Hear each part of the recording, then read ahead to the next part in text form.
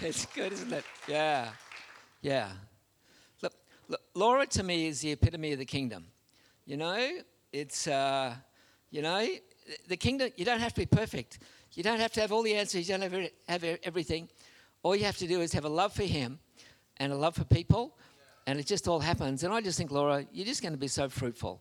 You know, we could just see the gifts on your life as you were sharing then, and God's just going to take that and, Sorry, I was sitting down there going, gee, we're going to need some tissues this morning, I think. We're going to need some tissues this morning. So I apologise for that. If you're new here, yes, I do this every week, and I apologise for it. But there you go. It's just how it is. So, Laura, well done. Well done, well done. And look, just quickly recapping on just a couple of those things. Isn't it good to have a QR code so we just walk through, click, and we're in? We don't have to worry about lining up. Moray Field, it's pretty exciting. This is fulfilment of what's been prophesied over the church. I remember my very first conversation with Pastor Mark, and he was saying, do we Emerge Church want to become a campus of another church? And we were able to say to him as a board, no, we believe that God has called us to plant churches. And it's just been happening and happening easily. The money was just there to start Moray Field. It looks like there's a person just there to start a church now in the Gap region. And it's just happening. It's just happening organically. It's happening easily. So I can't encourage you strongly enough to come along on the afternoon. And it is a real statement in the spirit realm. It's us getting there and saying, well, we're here. Yeah. We're not going to be shifted. We're not going to be intimidated. We're here. We're going to build something strong in this place that's going to touch the community. And just finally, before we get into our message, Karen Patzer. She's got her MS fundraiser this morning, her swimathon pool across the road. So anyone who can, if at the end of the service, after you've had your coffee and quick chat, if you want to head across the road, and all you have to do is walk in there and say, good job, Karen, you're doing an amazing job. And she'll just feel encouraged and strengthened. And we've got some bottles of water on ice out the back that we can walk around and hand out and say, well, here's not a cup of cold water in Jesus' name, but we've got a bottle of water for you in Jesus' name. It's just nice to see you all. So, all right, let's hit the Word of God. I'm really excited about this message today because this is a me message. So this is just a me message. So I really enjoy this message. Okay, John chapter 7, verses 37 to 39. On the last and greatest day of the festival. Now that's talking about the Feast of Tabernacles. It's talking about the Feast of Tabernacles. Jesus stood and said in a loud voice, let anyone who is thirsty come to me and drink. Whoever believes in me, as the scripture has said, rivers. What's it say? Rivers. Rivers of living water will flow from within them. Some of the versions say from within their innermost being. By this he meant the Spirit, whom those who believed in him were later to receive. Up to that time, the Spirit had not yet been given, since Jesus had not yet been glorified. So, Father, we just commit ourselves to you today. As we look at your word, Lord, open our minds to understand the scriptures. Lord, that's what Jesus did. He breathed on his disciples, Lord, and he prayed, Lord, open their minds that they might understand the scriptures. And so today, Lord, whether the people here today know a lot about you or a little about you, I ask that this message would just be clear, that people would just get it today. I pray in Jesus' name, amen. When we read those scriptures, about the Holy Spirit, our mind immediately goes to the day of Pentecost when the Holy Spirit was poured out, and we think of the feast and we think of the Holy Spirit being associated with Pentecost, but Jesus was actually saying this at the Feast of Tabernacles. So this scripture he's talking about here is actually Tabernacles, which is the last of the great feasts. So we're going to be spending a little bit of time looking at it. And the last time I shared, we were also looking at tabernacles. And do you remember what we talked about? We talked about tabernacles, how Jesus tabernacled or dwelt amongst us. And there was that whole picture of the fullness of God dwelling on earth in Jesus. And more than that, we looked at the tabernacle itself. And we said, well, Jesus lived right up in the Holy of Holies. He lived in communion with God. God lived in communion with him on earth. And so the things that he did flowed out of that. And so it's a picture of us walking on earth and being able to have unhindered access because of Jesus coming into the presence of God. And you probably remember we talked about that the pathway, that curtain was rent because Jesus was willing to surrender his self-will. He was willing to give over his flesh and live by the Spirit, to allow the Holy Spirit to rule. And for us, it's that same pathway. It's not a different pathway. It's that same pathway. We're following Jesus, our forerunner, behind that. But today what we're going to do is we're actually going to take a step back. Yeah? We're going to take a step back and look more broadly at tabernacles. So from what we shared last time, you could think, well, this is all about just the presence of God and it being nice. And, you know, is this just about feeling goosebumps when we feel the presence of God come and presence? No. Tabernacles and the tabernacle anointing is all about a purpose. And the purpose of it is getting the harvest in. Getting the harvest in. So, you probably know Israel was an agricultural community. That was their year. They lived that agricultural cycle. And so God gave them 3 great feasts, 3 major feasts, saying, you guys have to do this every year. All of you have to come to Jerusalem. You all have to assemble. There's no skipping out here. And this is what you're going to do every year, the 3 great feasts. So let's have a quick look. There we go. Now, maybe you got better eyesight than me. I was looking at it when it came up thinking, gee, I don't know that I can read that, but that's okay. Yep, you guys can see that okay? Okay, well, they're the 3 great feasts, Passover, Pentecost, and Tabernacles. And it's all about the agricultural cycle. So Passover, we understand, that's the cross. Yeah? So we get that. Jesus was sacrificed as our Passover. And the Passover is all about the punishment, the spirit of death because of sin that passed over. That's what it did. So because of the cross, the punishment and the death that we should have paid has now passed over because Jesus has taken it upon himself. It's the Passover, yeah? But it's part of their agricultural festival. It's in April. April for us is in autumn, yeah? But April for them is spring. So this is their first month of the year. So brand new. The year is just beginning. Passover happens right at the beginning. And really this is a celebration. Hey, spring has sprung. Yeah? So it's a new beginning, you know. They're looking out. They've just come out of winter. They're looking around. They're going, gee, look at the crops springing up. You know, our grapevines are all in leaf and bud and whatever happens. Yep. So we kind of get that picture, don't we? And in terms of spiritual terms, it all starts with the cross, doesn't it? Yeah? No life, no spiritual life before the cross. But from the moment of the cross, everywhere you look, spiritual life is just springing up. The plants are just bursting forth. Yeah?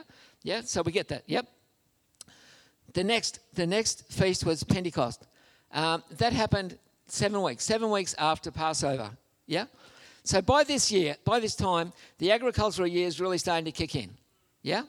So Pentecost in agricultural terms, so it's now summer. They're now in summer. It's a celebration of them getting the first crop in. So they've gone out now and they've actually harvested their first crop for the year, which was their grain crop. And so they're bringing that before God. That's the agricultural celebration. They were in the temple with these sheaves of grain, going, look, you know, God's brought this harvest from the earth. Here it is. We're bringing some of the abundance of it into the house of God. They're celebrating. Does that make sense? Yeah. So in spiritual terms, that's the day of Pentecost when God poured out his Holy Spirit. 50 days after the cross, 7 weeks after the cross. Yeah. And what happened on that day? The church was born. The first harvest of believers is there in Jerusalem. So you get the picture? Yeah? So this is the first fruits. This is the first fruits. This is them celebrating, going, look, it's happening. Here it is, it's happening. Here the church is born, yeah? Yeah, we've got the first harvest in. Here it is, you know? So you get that picture. Now, in terms of time, both of those things happened for the first time for the Christian church 2,000 years ago. You kind of get that picture? Yeah? Whereas the last one that we're talking about now, its spiritual fulfillment is now, 2,000 years later. So tabernacles, which happens in autumn, So this is right at the end of the harvest year. Yeah? So you can imagine it's starting to get a bit colder. Winter's coming. It hasn't quite come yet. Winter's coming. And so this celebration is, well, we've got the crop in. You know, the grapes come in, the figs have come in, everything's come in. Yeah? And so this is the celebration. This is it's kind of two things. It's a celebration of what God has provided for them through the year. Yeah? But it's also the urgency. Well, come on. Tabernacles is coming, you know. We've got to get the last of that crop in, you know. We've got to get it bundled in the barns because winter's coming. We don't know what winter's going to be like. Winter's coming, yeah. So that makes sense, yeah. So that's where we are now. If we are genuinely the end time church, which most people just accept and believe, and certainly when you look around, there's lots of evidence that we're part of the end time church. That's tabernacles. That's the scripture that we're reading now. That's the fulfillment that we're seeing right now. Tabernacles, in-gathering. Come on, let's get the harvest in. There's an anointing to get the harvest in. And in fact, the feast is called the Feast of In-Gathering. The Feast of In-Gathering. The Feast of In-Gathering. That's what they're calling it.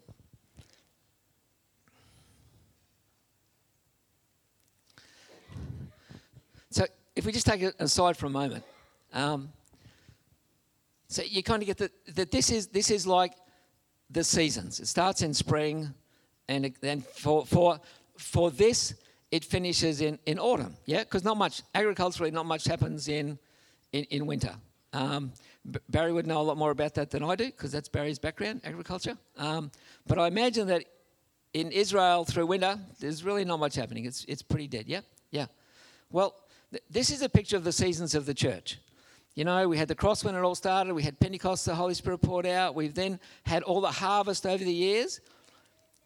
But Tabernacles is right at the end. So this is the urgency to get it in. This is the celebration that we've got it packed away. You get the picture? Yeah? But then comes winter. And so the scripture actually talks about a spiritual winter. It talks about tribulation. It talks about a time that's pretty dark. That's pretty cold, that's not a nice place to be. And if you want to think of it in terms of the harvest coming in, yeah? People will ask a question, well, will people get saved in the time of the tribulation? We're dealing with pretty heavy stuff today, aren't we? We're getting down deep. We're doing some digging. We're not just going surface, yeah? Yeah? Well, you think about it, okay? So imagine a vineyard, yeah? So the harvesters have come through. They've grabbed all the grapes that are ripe, yeah? And we know that they didn't grab it all, did they? They left a bit there for the poor and the homeless, yeah? So they've come through. The harvesters have got it all. The poor and the homeless have then come through. Now, they're pretty hungry. You know, anything left on those vines, it's going in their pocket. It's going home with them, you know. They're looking under every leaf. They're looking under, yeah. So by the time winter actually comes, yeah? Imagine walking through one of those grapevines in winter, yeah? You'd be looking under every leaf, you know. Is there one grape that's been missed? Is there one grape? Yeah? That's the picture of tribulation. You know, it's this final thing, well, is there one? Is there one? Is there one? Is there one? Is there one that can be found? Yeah? Yeah? And I guess there would. I guess, you know, in winter you'd find an occasional little tiny, maybe a little bit, you know, there'd be something, yeah? So it's that final thing. So you get that picture? It's this harvest thing. So the one we're looking at today is tabernacles, completing the harvest, getting the harvest in. Okay, so let's go back to our scripture.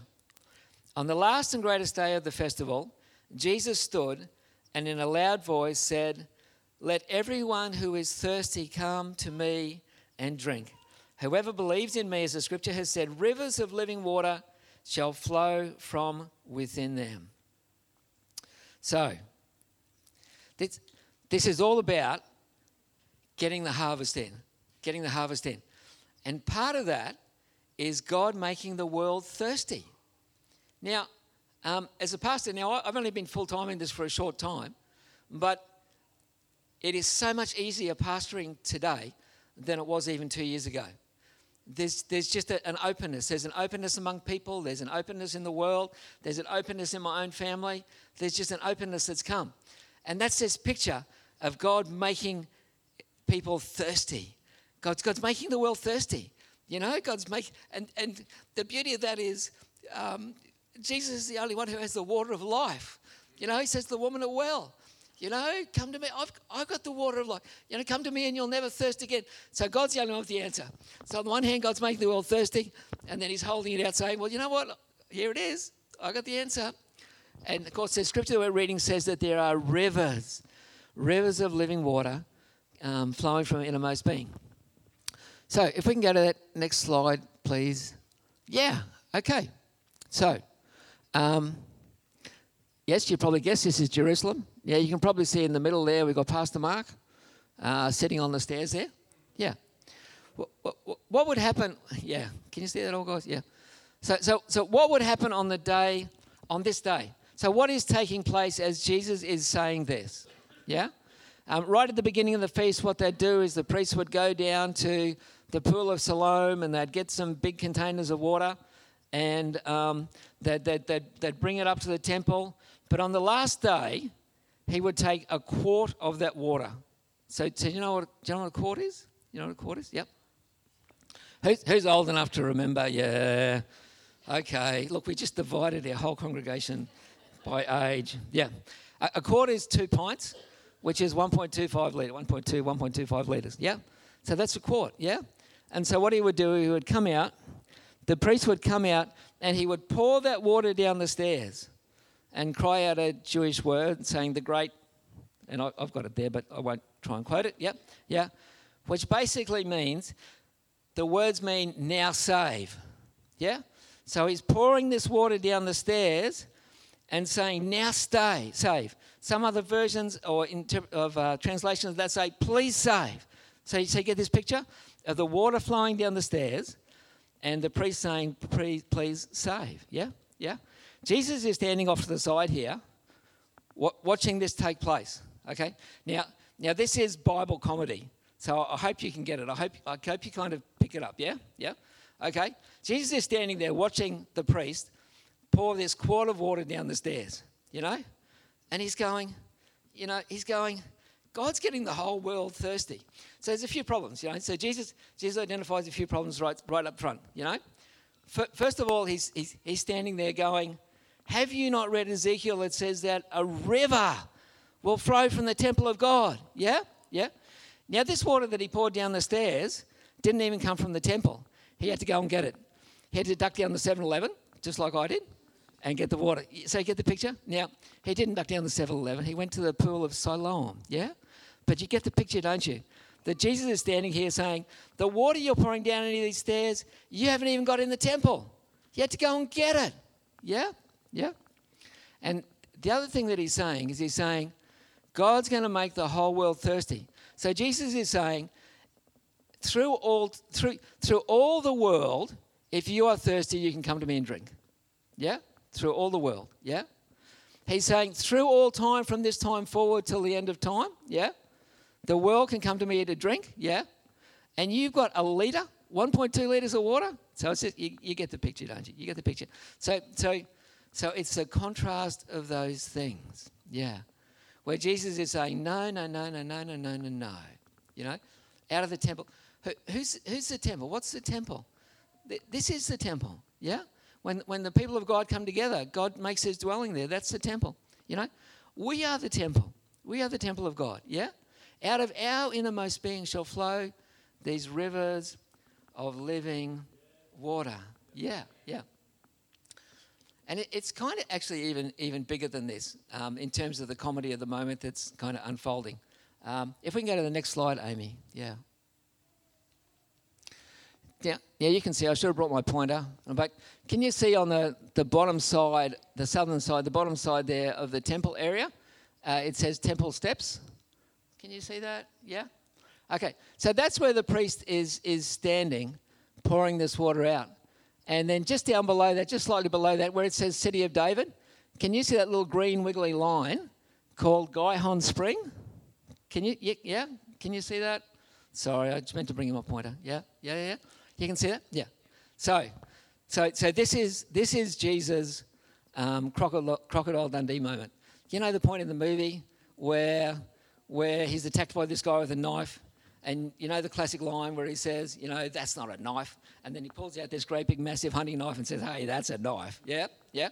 Well, this is Jesus' Crocodile Dundee moment, yeah? He's seeing the priest pour this 1.2 litres down the stairs, yeah? And he's saying, that's not a river. And so virtually under the feet of the priest, see the Gihon Spring, yeah? So it's only a short distance. He's pouring it down the stairs here. And the Gihon Spring is just there, which is a literal river, yeah? Underground river in front of him, pouring out in exactly the same direction. And it's this picture. It's a picture of Ezekiel, yeah? It's a physical representation of Ezekiel's picture of the river that flows out of the temple, yeah? So let's just go to the next slide, Amy. Yeah. Yeah, here it is. This is virtually under the feet of the priests in Jerusalem. Just a little bit in front of him, you know? If you had to throw on the thing of water, it would have hit the area where this is. Yeah, like literally. And you can go there today. I'm sure Jesus would have popped down and had a look. It's pretty amazing, yeah? And where this photo was taken from, it's a gantry, a walkway. So they take the tours down, you go down. Now, I tried to take a photograph of it because it's so dark down there. Like they've got the special lighting, obviously, for this one. Yeah. So you get the picture, don't you? You get the picture that Jesus is saying, God's going to make the world thirsty. Anyone who gets thirsty can come to me. Because out of us, out of the temple, out of his people, out of this church, there's going to flow rivers of living water where whoever is thirsty can come and satisfy themselves in it. Yeah? So this is talking about a mighty river. And it's talking about a mighty river that knows no obstacle or boundary. Yeah? And this is what we're looking at this morning across all emerged locations, you know. We're looking at living, overcoming obstacles. Well, this river is a mighty river that can't be stopped by anything. It's just pouring out and pouring out and pouring out. Yeah. When I first got saved, I was working up on the Burdekin Dam. And I got to be part of that project right from the very beginning. So I was there before there was any dam when they were doing the investigations in the early stage. And it's a mighty river. The Burdekin is a mighty river. When I first got up there, we had a rain. And the rain in North Queensland isn't like the rain we get here. It's real rain. And it rained like for 7 days. You'd get up in the morning and it's belting down. You'd go to bed at night, it was still belting down, like for 7 days. Like it never eased up. We were just fortunate that we'd had some work done, so we had work we could carry on with, lab work. Yeah. And then all that water started to come down the river. Now the Burdekin drains about 7.5% of Queensland, which is a massive area. It's a bigger area than England. It's a bigger area than Germany, you know? And this is just one river. So you can imagine that rain starting to come down the river. So after we'd been up there for just a short time, it then had, the dam goes across the falls, Burdekin Falls, and they're not falls as falls, they're little rocks, you know. So it goes across the falls, which is 120k upstream. 120k upstream. So it's quite a way upstream where the dam was going. And the water was coming over those falls 6 metres. 6 metres high over the... So how high is our ceiling, James? About 3.5 metres? Yeah? So almost twice the height of the ceiling above us is the height of water coming over those falls. And the falls are 1 kilometre wide at that point. So you got a 6,000 square metre face of water coming over the falls. And that was just after this rain, you know what I mean? So the Burdekin actually has, I'm boring you with statistics now, but the Burdekin has the highest flow rate of any river in the world, highest peak flow rate, yeah? Others have greater flow through the year, but in terms of the peak flow rate, yeah? And the reason I'm telling you all that is when they started construction, what they did is they put a little cofferdam so that they could actually work where the rock was. They put this little earth mound in front of the water, yeah? So that they could get access to the rock kind of dry and start building the wall. You get the picture? Yeah. And everyone's standing looking at this going, if there's even a little shower of rain upstream across even half of this area, that's not only going to take out that wall, but it's got, you know, the picture? This concept of such a river that nothing, you know, that nothing any man is going to build in front of that river is going to stop it. Like it's just, and in fact, when they built the dam, and it's the biggest dam in Queensland, they didn't even bother building a dam. Like dams dam rivers, you know what I mean? So it stops the flow going down the river. It's a dam. That's what Whereas they didn't build a dam, they just built a weir. A weir is just a bump. A weir is just a bump. And the water just comes along and just goes whoosh, and away it goes. Yeah? It's still the biggest dam in Queensland, but they just built this little tiny weir. And you get the picture, don't you? Yeah? That's this river. This river is saying, nothing is going to stop this. No obstacle. Doesn't matter. Men build what you like. This river is going to flow. Whoever is thirsty is going to be able to get access to this. Here it goes. Yeah. So let's look at the early church. Okay? The early church, they get filled on the day of Pentecost. They get filled with the Holy Spirit. Yeah. And, we'll have a harvest on that first day. And then the gospel starts to go out, okay? So it was okay when it was just in Jerusalem. They were all Jews, they were all there. It kind of made sense, yeah? And then Philip goes down to Samaria, led by the Holy Spirit. Now, is that going to be okay? So that's in the first barrier, isn't it? That's the first obstacle. And the scripture tells us the Jews do not associate with the Samaritans, yeah? So the Jews weren't going to take the gospel down there, This had to be a work of the Holy Spirit. Yeah, of course, Philip gets down there. They get filled with the Holy Spirit, don't they? So then it goes a little bit further. And so the Jews go, all right, well, they're half-brothers, Okay, they've intermarried a bit, but really they've got the same origins of us, so we can kind of understand that, that the gospel can go to them. And then it goes to Cornelius' house, yeah? And they're going, that's the next obstacle, isn't it, Would the gospel go to Gentiles? And it seems like when Peter's there preaching to Cornelius, he's not even going to ask him if they want to receive Jesus. He's just telling them what's happened, There's no altar call here. On the day of Pentecost, there was an altar call, you get the picture, yeah? Whereas Peter's not going to have an altar call here because these are Gentiles. So the Holy Spirit steps in and goes, well, guess what, Peter? This river's going to them too. Does that make sense? Yeah. And so it didn't matter what obstacle was put in front of it, it just flowed out. And we're going to continue in this just for a moment, yeah? It then gets out to Antioch. Yeah? You know the story in Antioch? And it only got out to Antioch because there was persecution. They weren't going to get out. But persecution comes upon the Jewish Christians in Jerusalem, so out they go. They get the next obstacle, which is the obstacle of a Jewish culture. Of a Greek culture. So the Greek had a really different mindset. So the Jews, to the Greek people would look at them and go, oh, you're pretty foreign. You're a bit exotic. You're a bit, this is different. So it's a real cultural in your face. So in my mind, I imagine that first conversation as they get out to Antioch. They're talking to these Greek people, and they say, well, there was this virgin and the angel visited the virgin, and the Greek person stops them and goes, a what? An angel? What's an angel? What's it? So it's so foreign. Even concepts like an angel is just foreign to them. Yeah. And where that is relevant is that a lot of people that we will talk to in Australia today, we're talking a different language. It's just foreign. There's no frames of reference. There's nothing that they can kind of lock onto and go, oh, yeah, that makes sense. I understand that. I can lock into that, yeah? And we know, don't we? We know that nothing stopped it, Persecution didn't stop it. In fact, persecution and martyrdom didn't stop it,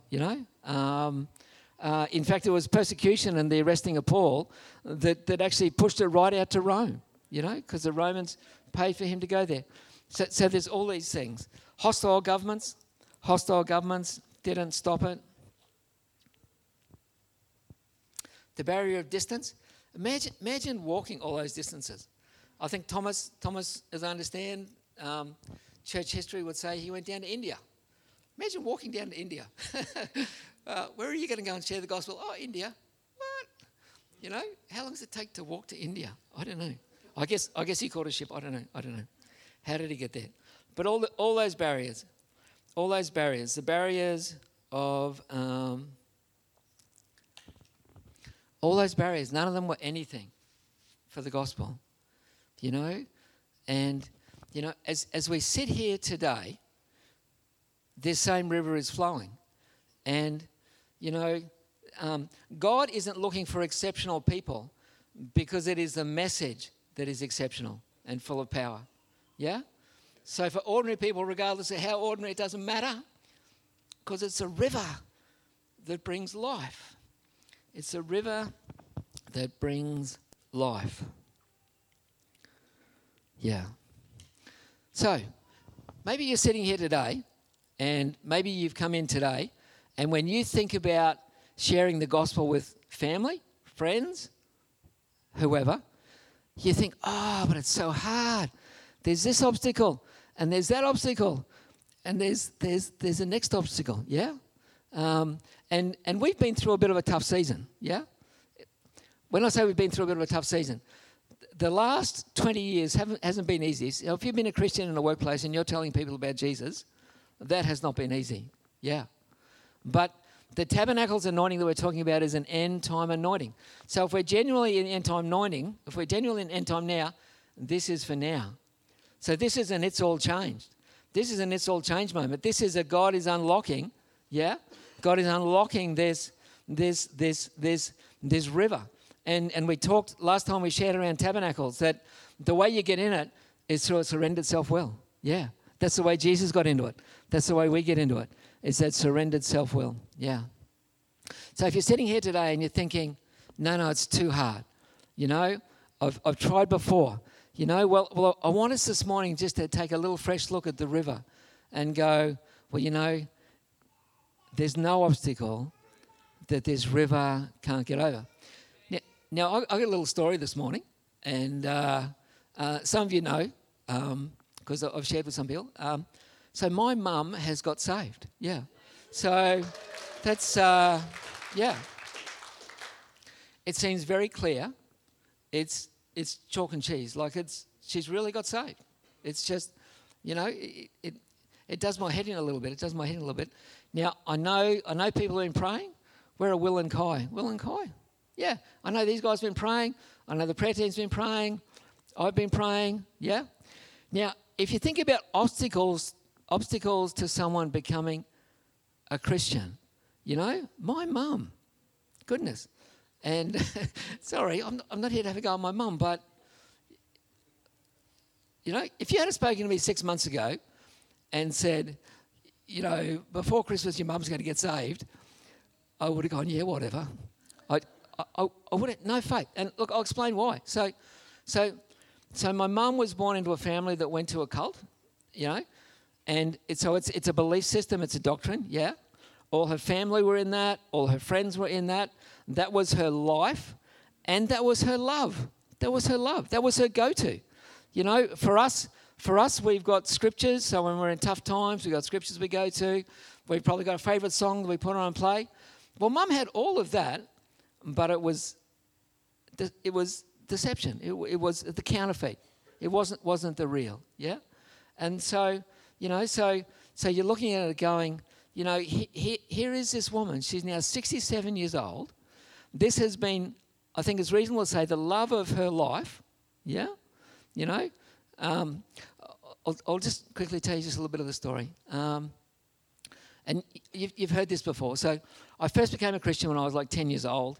And this person came around to the house selling books, Bible stories. And I was absolutely shocked because we were Christian Scientists. And I was absolutely shocked because my mum bought one of these books. Yeah? But unbeknown to them, I read it. No, I'm just being silly there. Yeah? So I read in there that Jesus had died for me, you know? And I got in and I cleaned up my room, little responsible little 10-year-old. What else do you do? You know, and I remember the thought process quite clearly. If Jesus died for me, then the least I can do is get in and clean up my room. That might sound weird logic, but that's the gospel. The gospel demands a response. Yeah. And Mum came home from work. Mum didn't work much, as in like typical of a lot of, I think, women that day. And Mum had some health issues and stuff, so she was rarely at work in my memory of growing up as a child, but she was working that day. When she came home, I shared the gospel with her. I shared how I just read that Jesus had died for me, and I'd got in and cleaned up my room. Yeah. So over the years, it was probably another 15 years. When I was 25 years old, that I really became a Christian. Now, I think I probably became a Christian back then because it was real. But because it wasn't fed, my mum took me aside at the time saying, oh no, we don't believe that. That isn't true. That isn't right. That isn't. And so I kind of lay dormant then for about 15 years. Yeah. But then I got really saved, and so then I was in the family's face. And when you're first saved, and you just, and you're kind of going, why can't you see it? It's there. It's black and white. Look. And so I'm showing the scriptures and things. Yeah. Anyway, they couldn't see it. Yeah. And so over the years, I'd talk with Mum. I felt a little bit like, anyway, I won't say that. It wasn't received. Let's just say it wasn't received. Yeah. And there came a point where I realised that I'd been sharing the gospel with Mum, if you conclude right back to when I was 10, for 40 years. For 40 years. And at that point, now this might mess with your theology a little bit, but I really felt God say to me, stop it. Don't talk to her. Don't pray for her. Just let her go. Let it go, let it go, let it go.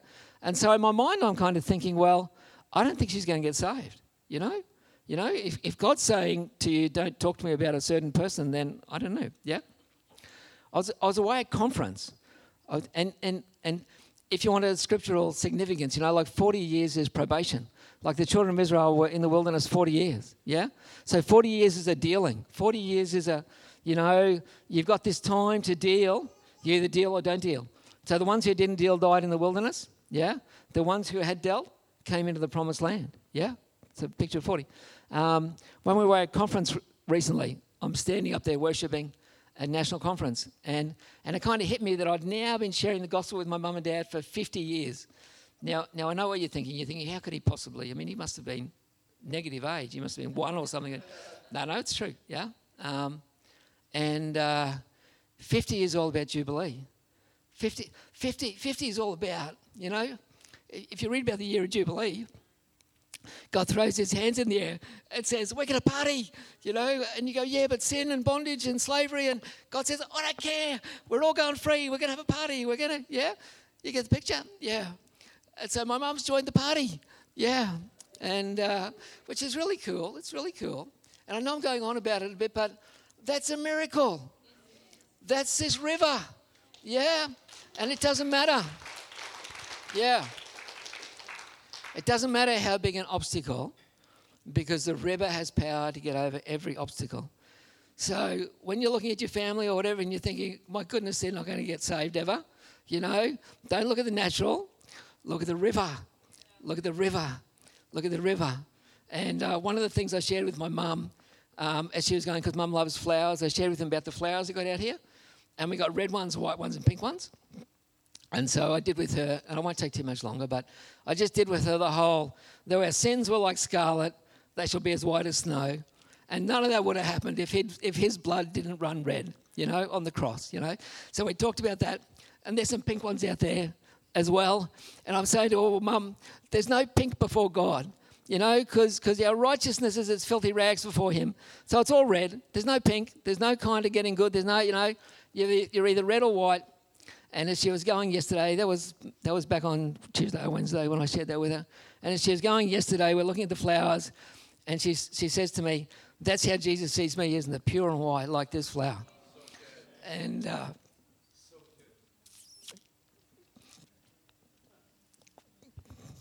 so who would have thought the river can even reach my mum? So there you go.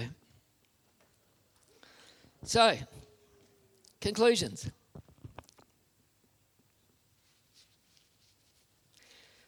So tabernacles and the tabernacle anointing, which we talked about last time, is all about the manifest presence of God, but there's a purpose in it.